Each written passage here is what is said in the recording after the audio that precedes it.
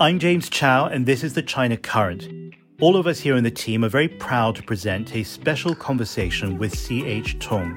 Mr. Tung is, of course, the first chief executive of the Hong Kong Special Administrative Region, but he's also a longtime advocate of a positive US-China relationship and a longtime believer that if these two countries work together, the entire planet grows. In this interview, he explores the past achievements, the current challenges, and the future opportunities. And he does so using his unparalleled insight, his experience in leadership, and his emotional connection with America and the American people. I hope you enjoy our conversation, and I thank Mr. Tung for making this possible. Where is China? We have to open up. We have to learn from all the countries who have been successful and see where can we go. Then something huge happened in 1972 when Richard Nixon went to Beijing to meet with Mao Zedong. What do you think is the lasting legacy from this event? I remember I was in the United Kingdom that day visiting, and I saw it in the newspaper. Oh, what is this all about? And of course, it was a huge breakthrough. But it actually is a huge breakthrough for China and for the United States also.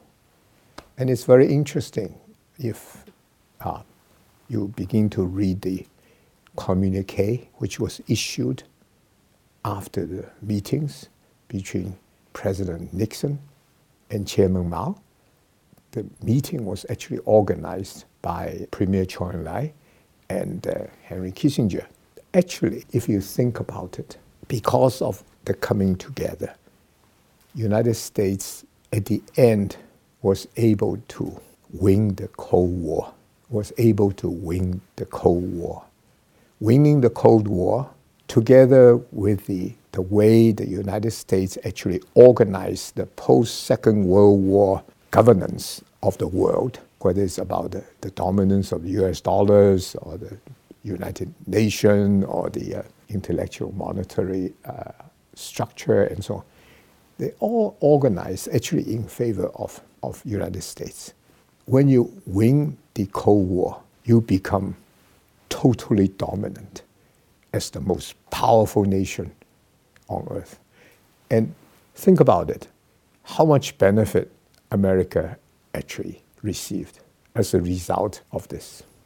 So there was Nixon in 1972, then we go another 7 years, it took another 7 years before Jimmy Carter and Deng Xiaoping re-established the formal diplomatic relationship. And meanwhile, China was opening up to itself and also to the world. Were these two events coincidental in terms of timing? You can say it's coincidental, but you can also say these statesmen, they plan every step, they think every step through, and that coming together is just as important as the first one. And the reason why is this. In 1978, when this happened, China just went through the Cultural Revolution when the country is basically in a terrible shape. Deng Xiaoping became the leader of China. And he said, we have to get China going again.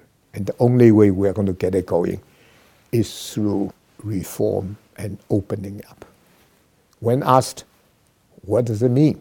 Why reform? Well, because it's not working. So we have to reform and make sure that things will all be working. And he always made the point, it's working for the people. Working for the people. And then he also talked about opening up. Why? Because after the Second World War, many other nations, defeated nations, they have been able to make huge progress in their economic development also. And of course, there are countries like United States, they're doing well. where is China? We have to open up. We have to learn from all the countries who have been successful and see where can we go. That's what reform and opening up has come about. In Conversation with C.H. Tung is also available on video. Go to ChinaCurrent.com. I'm James Chow. Thank you.